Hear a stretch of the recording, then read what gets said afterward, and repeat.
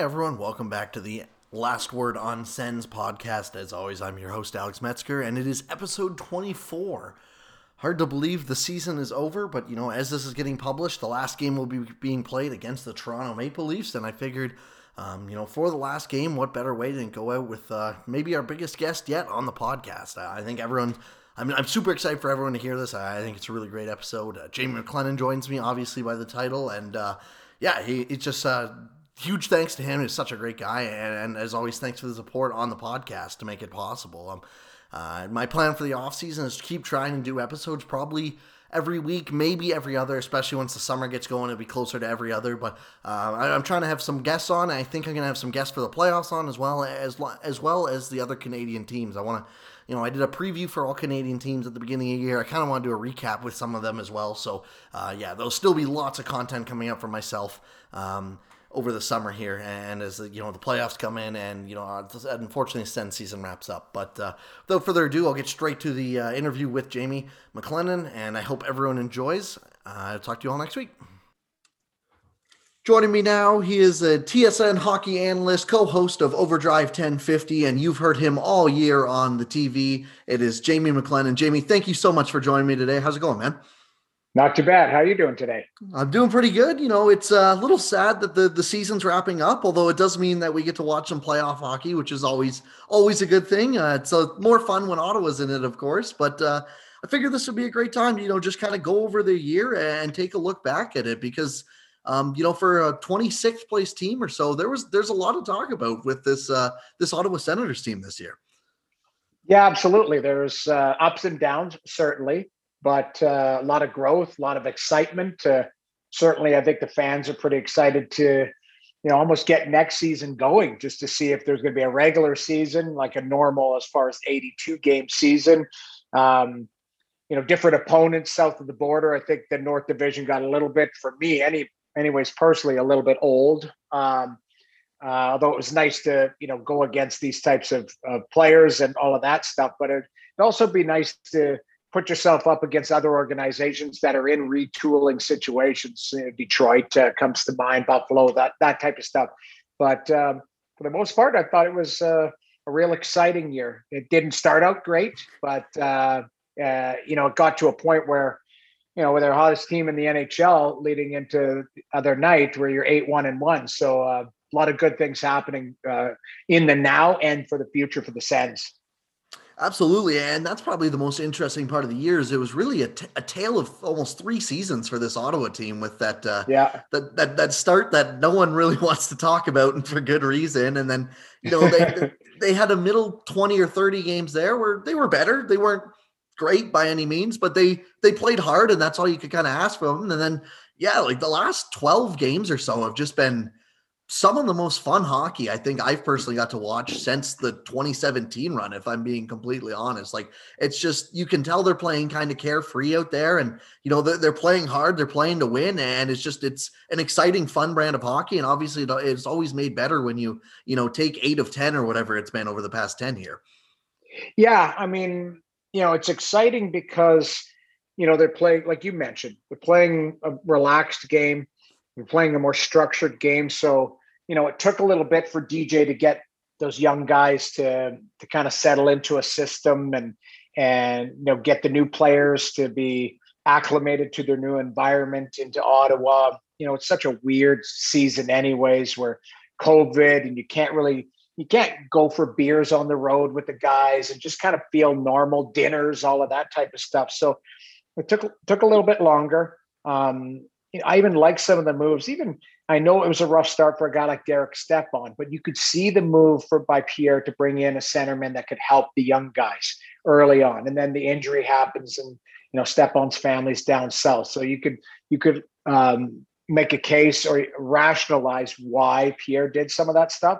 But what it helped do was springboard some of the younger players into more of a role. And some nights they were, for lack of better words, caved in. Other ones, they really, shined and showed what the future looks like. So, if you break it into the 3 seasons, the first season we'll talk about, it stunk. but they couldn't get a save. Their system wasn't in place. I just talked about it, new players in a new environment. And you had more, we'll call it established teams, like teams Toronto and Vancouver, like even basically every team outside of Ottawa expected to make the playoffs this year in the Northern Division. So their teams are more veteran, they're higher expectations. So, they really took it out on the Sens early on, but then the Sens started to realize, hey, we can play, we can do our thing. So that first, when you talk about that first part of the season, really, really stunk. And then the middle part, you got some stability there.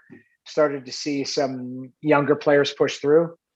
He made a couple moves that really helped the team and kind of paved the way for some of the younger guys to push through. And then the last part of the season has been fantastic. And again, internal competition has really spiked. So you're seeing, it was a nice story with Joey Daccord, but then the injury happens. Then Gustafsson gets thrown in, and Forsberg's on waivers, and he's driving in or flying in that day and play. Like it was a gong show for goaltenders, but all of a sudden, all the goalies were playing well, and then the injury to Matt Murray. So a lot of good things happening, and I think that's the biggest key is to build on it. But then there's going to be some key moves for Pierre to address in the offseason.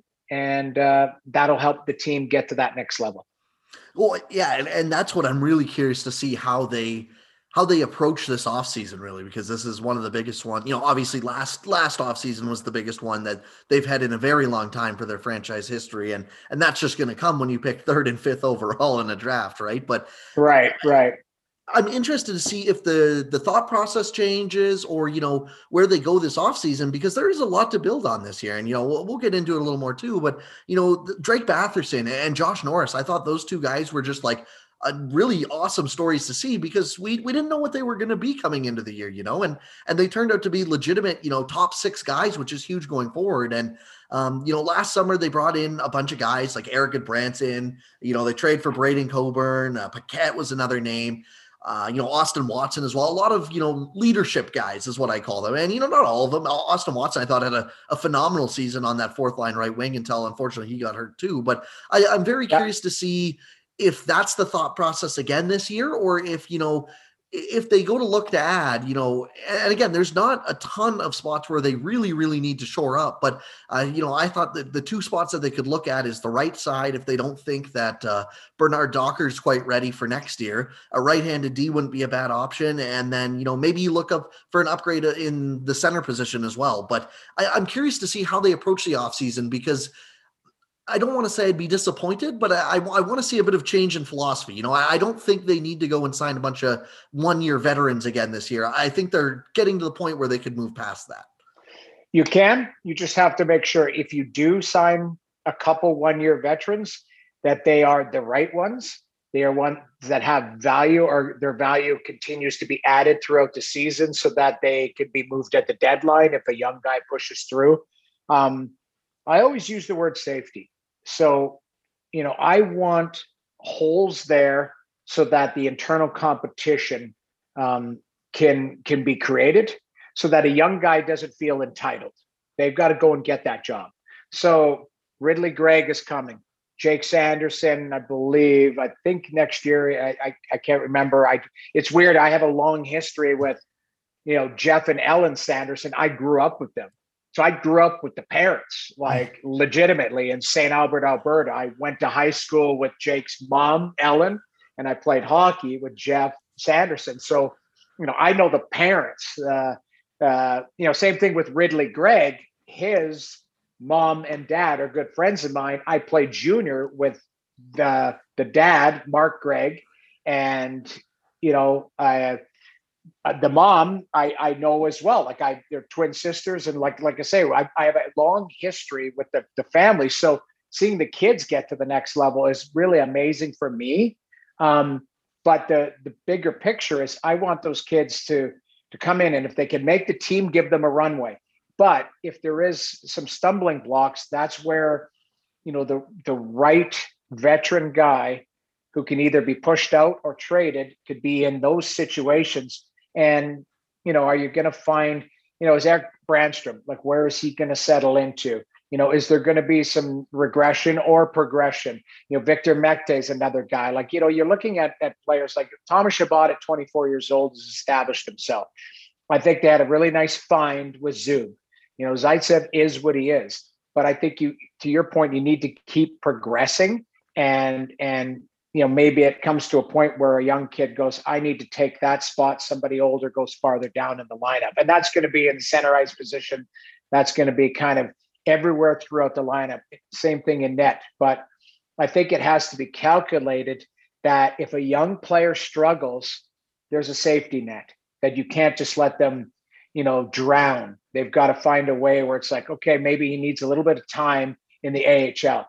And I always look at a prime example like Ken Holland came into Edmonton last year and he didn't have much cap space and there wasn't much internal competition. There was these young kids, either you made the team or it's like, we're going to put you in the minors. Like Kenny Holland signed a bunch of mid-20 guys and on 1-year deals that were really fast. So he changed the dynamic of his team. They were really fast instead of being a little bit bigger and slower in the previous years.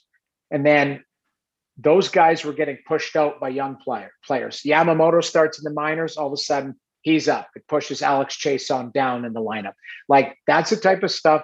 If you have a plan in place and some opportunity for some internal competition, you've got guys either on short-term deals or on 1-year deals that can either be pushed in, pushed out, or just, traded out. And that's, I think you might see one more year of that until, there's no, and I'm not saying there is question marks, but until what Drake Batherson is, what Colin White is, what, we all know what Brady Tkachuk is, but where's Tim Stützle going to end up? Is there a step back from Josh Norris next year, who's had such a fantastic season, but sometimes there's a sophomore, reset a little bit. You want to make sure those players have some insulation. So that's what I'd be looking at.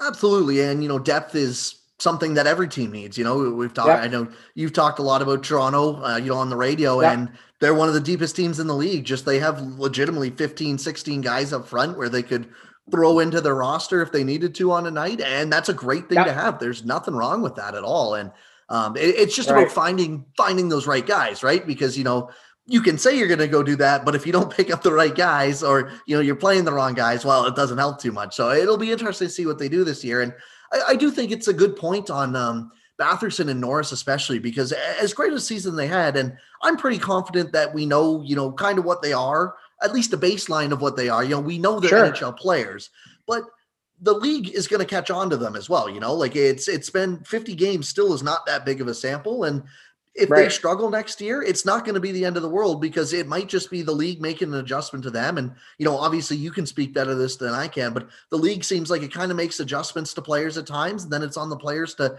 make adjustments back to the league. Right. And, that's something that might happen next year, and that's okay. It could. And it's not even it's not even anything about them, but what we see as the player starting is not what they're going to be when they reach their peak. So not everyone goes in a straight line up. Some people go, there's some peaks and valleys, right? So you want to make sure that there's enough depth there that, hey, you know what? If Drake Batherson goes through a dry patch and his game needs a little bit of fine tuning, he may not be eating up all the minutes on the top line. I just don't think you're going to see Tkachuk, Norris, and Batherson for the next 10 years, every shift, every minute. That's not a bad thing. What happens is all of a sudden Tim Stützle's I need to, I found another level here. I may need to play some center ice. Oh, maybe he works better with Brady because Brady can keep the flies off of him physically. That type of stuff. But that speaks to depth. So I like the fact that when you have more depth, you've got more options. And then the more options, it's up to DJ on any given night to coach and go, hold on, this guy's not going. Okay, this guy's going here. This guy's going there. Some nights when you don't have depth, it's just you sink or swim with your top 3-4 players and you cross your fingers that they have it that night. So there's a lot of, again, it comes back to decisions that Pierre makes, but, I like what they've done. I like the direction they're heading. And now it's, okay, what's the next step? Who do you target? who's your goalie of the future? Who's the goalie of the now? Oh, by the way, Seattle's going to take somebody. So who are you going to lose there? Like and all of a sudden, because of salary cap, situations, all of a sudden there may be a player that is available that you didn't think was available and go, oh, that player fit really nicely with us. And you know what? We'll take somebody's bad contract so that we can get that player, so there's going to be, I think it's going to be a really active off season. So I look forward to that. And Pierre's got his work cut out for him.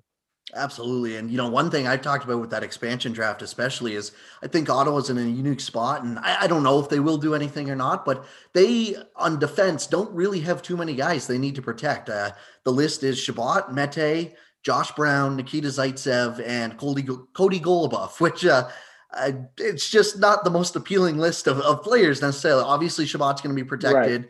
Right. I think that at this point, Mete's probably worked his way into being protected, and then take your pick between Zaitsev and Josh Brown. But I personally would take Josh Brown just because I don't see Seattle taking that Zaitsev contract. You said it earlier. He is what he is. Like he probably shouldn't be playing top pair minutes, but he's still got a decent ticket. But something that Ottawa's in position to do is if a team has too many defensemen and they can't protect enough, Ottawa's in a prime position to swoop in and say, hey, we'll give you an asset so you don't lose them for nothing. But, we could get they could get a guy on the cheap here. And, it doesn't have to be a first line stud or anything like that. But, I think of even to like Toronto, they're going to have to leave someone like Justin Hull unprotected, or they're going to have to go the 4-4 route and leave a forward protected. It's something like that, where if they can take an opportunity like that and use it as their third defensive slot, I think that would be an interesting little piece of work. But there's going to be so many little things like that in this offseason that,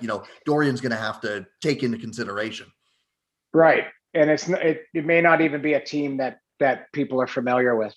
It might be Arizona's got a defenseman that is, not on people's radar, but that's a perfect fit. Mm-hmm. That might be a fit with Chabot. That might be a Mathot type of player like Carlson had Mathot. Chabot is going to need somebody like that. So, it may not be somebody that is in front of your eyes. I think of one of the cagiest moves that I thought of in the offseason is Devon Toews going to Colorado. He's a hell of a defenseman, and they're already stacked with defensemen. So, who are they going to protect? Who has to be protected there? That type of stuff. But like, it may not be the sexiest name, but it may be the perfect fit. And that's, that'll be, again, up to your scouting staff, up to everyone involved of like, what do we need? And even being versatile, because you may identify something you need, and then all of a sudden something else is available that's an upgrade of what you have. And you go, okay, I didn't think that guy was going to be available, but that's an upgrade on what we have. I'm going to move on it. So that's a challenge. But again, that's why Pierre gets paid a lot of money. Yeah, absolutely. And we'll circle back on the season here. One thing I really wanted to pick your brain on was the goaltending. Obviously, you being former NHL goalie yourself, there's so much to talk about when it comes to goaltending, because it was an absolute mess. We saw, I think, was it 5 or 6 different goalies play for the Sens this year, and Anisimov almost had to suit up the one night for them as well. But let's start with the big ticket guy. Matt Murray signs the big the trade comes in, signs a pretty big contract in the offseason. Ottawa fans know him pretty well from the 2017 run, unfortunately. Comes in and just it's a disaster to start the season. And again, we touched on the start, the whole team was a disaster. It's not just on Matt Murray, and Marcus Hoberg couldn't stop a beach ball in the net, it looked like. And, the defensive structure was ugly. It wasn't all on Matt Murray, but it was an ugly start. But, as the year picked up, it really looked like he was at least starting to, in my eyes anyways, I thought he was starting to get a little more comfortable in the net, but he just couldn't stay healthy. And, it was overall an unfortunate first year, but I wanted to get your thoughts on what, you saw to Matt Murray just throughout the year. Do you think he was developing, and, what would you expect going forward from him too? Well, yeah, it was a bad start. I said all along when they gave him a 4-year extension at 6.25 is a lot of that was he was going to be unrestricted. They traded for him. I call it hazard pay, because probably the first 18 months of his, we'll call it Ottawa career, the numbers aren't going to be glowing. There's going to be some losses. There's going to be a lower save percentage, that type of stuff because of what we saw early on. So, I never felt bad for Matt Murray making 6.25 million, but did I feel bad for the former goaltender from one goaltender to another early on? Absolutely, because there was no structure. Like we forget sometimes, here's a guy who comes from one organization. He's going to a brand new organization.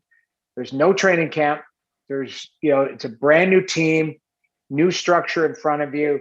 And you don't have the luxury to like even spend time with your teammates to figure out their habits, that type of stuff, the way they like to play in front of you. So you're blind. That's it. Go play, go stop pucks. And the first 15 games was a disaster. Then it got to a point where you see one really good game, one bad game from him, statistically. And that was a struggle. So and then he started to stabilize. There was a pocket there where he had some really nice games. And then the injuries, started. So yeah, I wouldn't say it was a successful season, but is there some stuff to build on? Sure there is. Just like we saw everybody else. I look at Gustafsson. I think he's a good young goaltender. Sample size, I always use that word because at 22 years old, and yeah, you played 7 or 8 games, like there's a long, long road there still ahead. Like I'm not, saying here's our next starter. He's playing 60 games next year. Like there's a long road. Hogberg, early on in those games, it was terrible. Like they were hitting the middle of the net, and Draisaitl. I remember the game in Edmonton where he hit the middle of the net. But there were some times where I thought, okay, that looked like the Hogberg that I watched in Vegas make 50 saves live, and there's some ability there. Decord was a nice story, a surprise start, beats the Leafs, really big personality. Forsberg was fantastic too. Like I thought the goaltending after those first 15 games really stabilized. And then the injuries hit. And then the goaltending coach changed where you've got Zach Burke come in and a little bit different philosophy. So I think the goaltending position, there's still questions there, but there's lots of potential and the potential to grow with the team. So, I'm not saying one way or the other. I still think there's question marks, but at least there's some stuff to build on there. And I could make a case for all of the guys I talked about. I would say, I think, early to what you were talking about earlier, there's a lot of internal competition there going into next year, right? You got, sure. You got Murray, obviously, is going to be the starter, but, if he falters, Gustafsson's going to be right there, maybe Decord, and they just signed Forsberg. The Forsberg signing pretty much all but rules out, Hogberg's gone, unfortunately, this offseason. And, I hope he can land on his feet somewhere because he seems like a genuinely good guy. And, watching him at the end of last year was a lot of fun, when he had a couple of those, you mentioned the 50 save performance, like just unreal stuff like that, where it's like, yeah, you'd watch him at times, you'd be like, man, this guy is an absolute stud. And, so I do hope that a team takes a flyer on him, whether that is a backup or, get his confidence back in the AHL and go back up, because I like to see him land on his feet. It just doesn't appear it'll be with Ottawa because they have so many options in net, which again is never a bad thing. And, I'm very curious to see what Gustafsson / Decord can do going forward because, people are really high on Gustafsson, especially online right now. It's like, he's the savior, and you can take any goalie's 8-game sample size and you might not know what you're going to get, right? It's not a reliable amount of time. I agree. I don't want to piss people off that are listening to this, but I think there's a good chance he plays in the AHL next year. And because there might be a scenario where he plays in the AHL and gets some NHL games, but if I was the goalie coach there, I would want to make sure he plays 50 games next year. So I don't think he's playing 50 in the NHL. So maybe he plays 30 in the AHL and 20 in the NHL. And there's the system of, maybe not a rotating backup, but somebody who moves up and down, that provided there's health. The one thing I'll throw in there too, just like we were talking about, Seattle's going to have an opportunity to choose a lot of goaltenders and a lot of players. there might be a goaltender that's available out of nowhere that you're like, hold on a second here. This might be an upgrade. This might be a better fit. You know, we think those two young players that are our future need to play. So I'll give you an example. Like, let's say, I think Forsberg was signed to be exposed. So maybe he gets taken, maybe he doesn't. Let's say you start with, if you're heading into, and this is just like off the top of my head. Let's say you want Gustafsson to play a ton. So he's earmarked for 50 games in the AHL next year, and Joey Daccord, him and Joey is 30, even though, or vice versa. Like, you want them to play a ton. So then you're thinking, okay, it's going to be Murray and Forsberg. And then if Murray's playing well, Forsberg can be interchanged or whatever. This offseason, there might be an upgrade on Forsberg that makes your team better, that could challenge Matt Murray at the NHL level for good minutes. I don't know who. I'm just like Jake Allen, for example. Like, Jake Allen's a good goaltender. He makes 4.5 this year. He signed a 2-year extension, I think, at 2.8. Yep. So all of a sudden, Jake Allen looks pretty good at 2.8. And now maybe Seattle takes him and decides to flip him. And you're Pierre, and you go, it might look better with Matt Murray and Jake Allen. And you do something with Forsberg, and then you allow those young kids to play and grow. So my point being is, I know, and I see this online too, everyone gets excited, and, you know, Brandstrom's got to play, Logan Brown's got to be called up. Like, there's all this noise. But I would argue, like, there's a plan in place, and you will have to allow, like we were talking at the start of the year, you have to allow these kids to push people out. You just don't hand them something. So maybe it's a scenario where you start the season with Matt Murray and goalie X. Let's say Forsberg or goalie X. But then Gustafsson or Joey Daccord stands on their head in the minors and is like, I'm ready for the NHL full time. I'm pushing this guy out. And you can't keep him in the minors anymore. So I'm not privy to any information from Pierre Dorion or anything like that, but these are the types of scenarios that can happen. And it comes back to what we were discussing originally, and that is, it's nice to have depth at every position because it creates internal competition.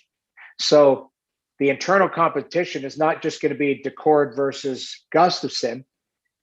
It's going to be Murray, Gustafsson, Daccord, Forsberg, maybe goaltender X. I'm drawing a blank on the kid that they have. Mandolese and Sogard are both guys in the minors. Right, Sogard, right. Yeah. You know, so there's it's not musical chairs, but there's some real competition here. So I like that. And like I say, I'm one that subscribes to, like, you don't need to force feed a guy into the lineup just because you think, you know, oh, he's young and he's been with the organization, or he had an 8-game sample and man, that's it. It's because what if he has 8 stinkers? What do you do then? And you've moved people out of the way. So you've got to give him an opportunity to continue to grow. So I was talking about Gustafsson, but I would lump Joey Daccord into that conversation too.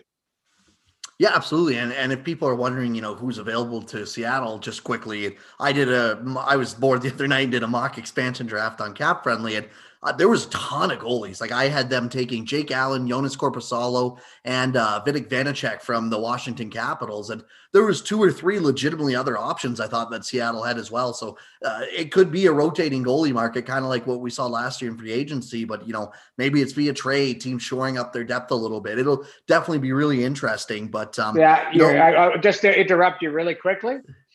If I'm Columbus, I don't want to lose Korpisalo or Elvis for free. So guess what I'm doing? I'm trading them at the draft. Yep. So, all of a sudden, and both of those guys can be number ones. So if I'm, Mike Smith's going to be 40 next year. If I'm Edmonton, am I looking at Korpisalo? Again, if Pierre ends up looking and going, you know what, maybe Korpisalo is a not an upgrade, but it's, it helps a tandem situation here. Yep. Like, there's so many things that can happen. And I guess that was my point, to what you were saying. I mean, it feels like every year, right? It's just something happens that you go, "Oh, I didn't like." Dadonov is a perfect example of that last year. I would have, and Right. granted, his season here wasn't as expected, but I thought he still played all right. But I would have, if you told me heading into the summer, I would have never told you that I thought Dadonov was going to Ottawa, and especially on a deal that looked as reasonable as 3 years, 5 million. But Right. that's just kind of what happened, and that kind of happens every year. So it'll definitely be interesting and exciting too. That's what makes it so much fun, right? Is we can do all the guessing in the world, but then when it actually happens, that makes for that much better of a reaction, right? But Agreed. um, you Agreed. know, circling back on the year, we can look at goalies or forwards, but I wanted to know who impressed you the most this year, and that can be someone you expected to be good and they were good, or, someone you weren't too sure about and they just had a really, really solid season. Um, Two for me stand out. Actually, I'll go a third, but uh, first and foremost, like Josh Norris, I I think he's got a chance to be a really, really good player. Not that I didn't think that. It's just when I laid eyes on him and and watched him grow throughout the season, um, I'm like, this guy's got balls. Like he wants matchups. He wants to play against the best. He has confidence to make plays. Like I don't want to say I'm pleasantly surprised. I just think that I really like him, and I'm excited to see what he ends up as a player. If he's a really good second line center or he's a good number one center. Like I think my I guess my initial impression was I thought he was going to be a second line center. I think the runway is longer for him. So I'm really impressed with him. Brady Tkachuk, as much as I rave about him on air and watched him the last couple of years, like there was another area of growth that I witnessed, like where like that guy is the pulse of the team. As much as Thomas Chabot, like, is a great player and a superstar, Brady's every bit of that. Like I saw his game evolve with, the physicality. Like he knows how big and strong he is. The shots on goal, like working in that 10-foot radius, standing up for his teammates, knowing when they're a bit sleepy that night, it drags them into the war. I just saw, and I hate saying, but I saw like captain material right there. Like, Yep. like there's even off ice too. It seemed like it too, right? right, Like he was always the guy they kind of leaned on. It seemed like. yeah. So, and took Stutzla under his arm, and he's just, you could tell. I know their family a little bit. Obviously, I have a history with the dad, but they're just a great family, and they're all kind of cut from the same cloth. Matthew, Brady, Keith, mom Chantel, like their sister, like they're just a great family.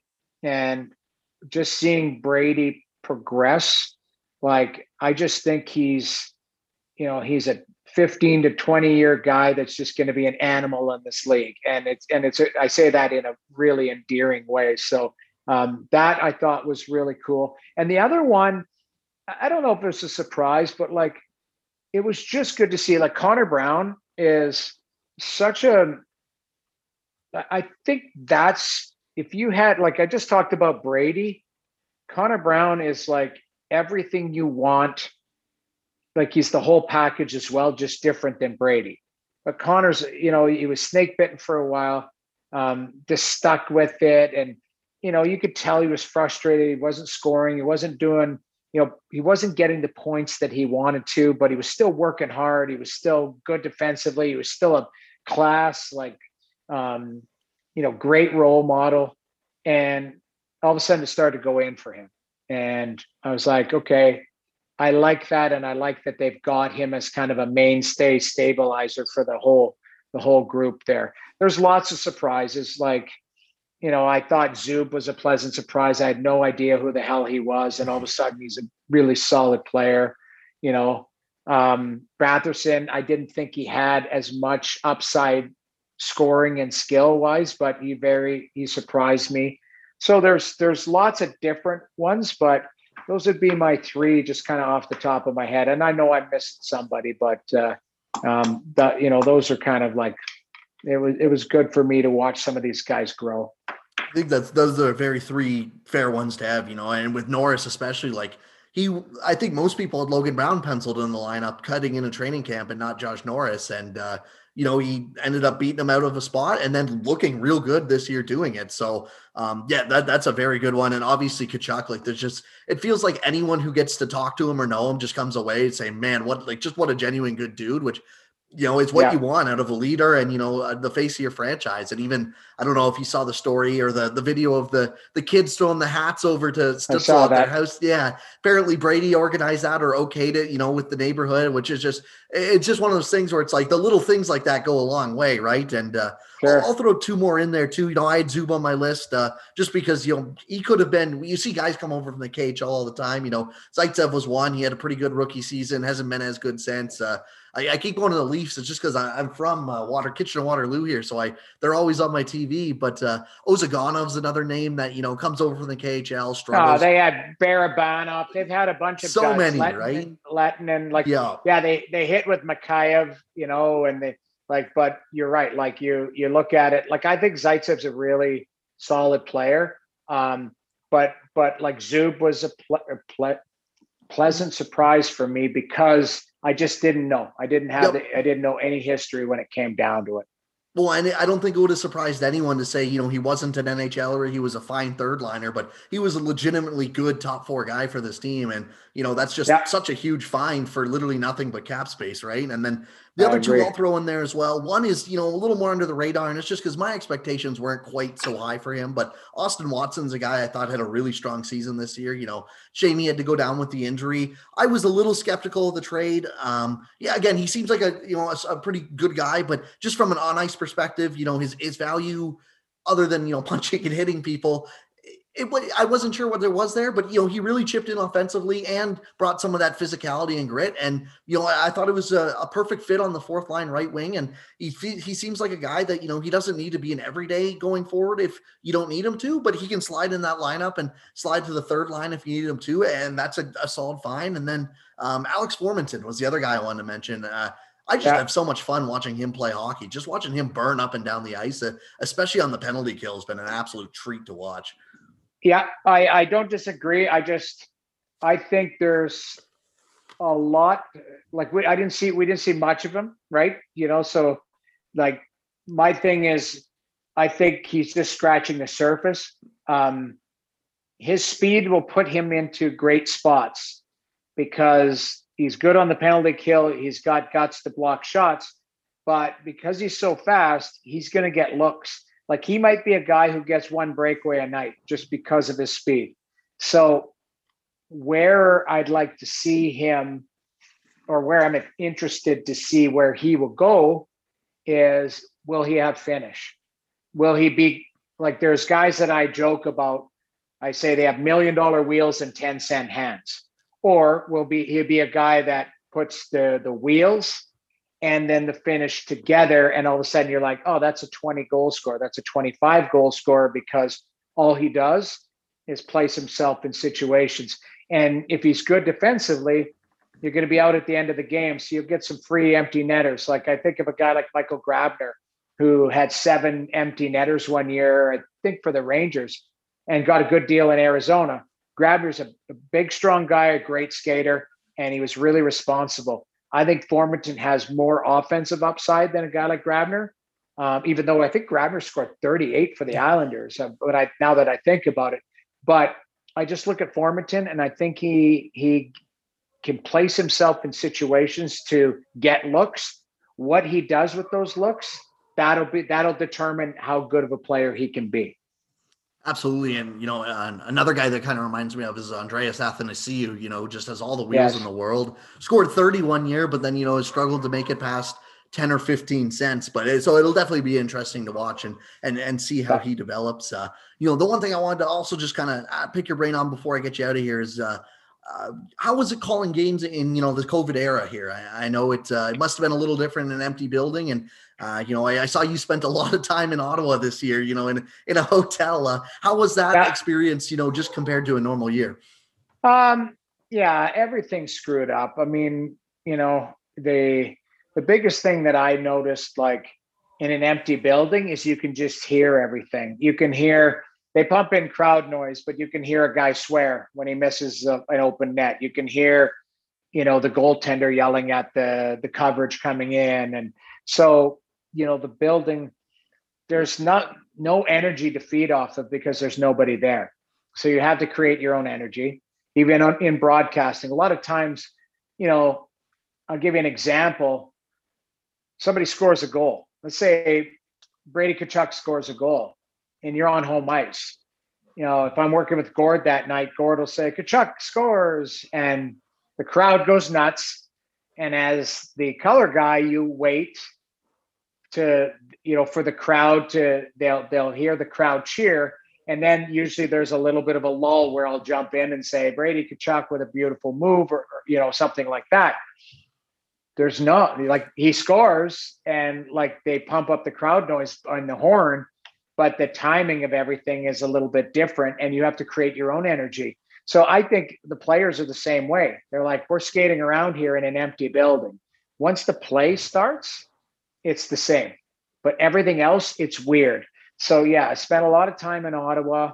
Love my time in Ottawa, and that's why I'm going to continue doing this for as long as they want me there and all of that.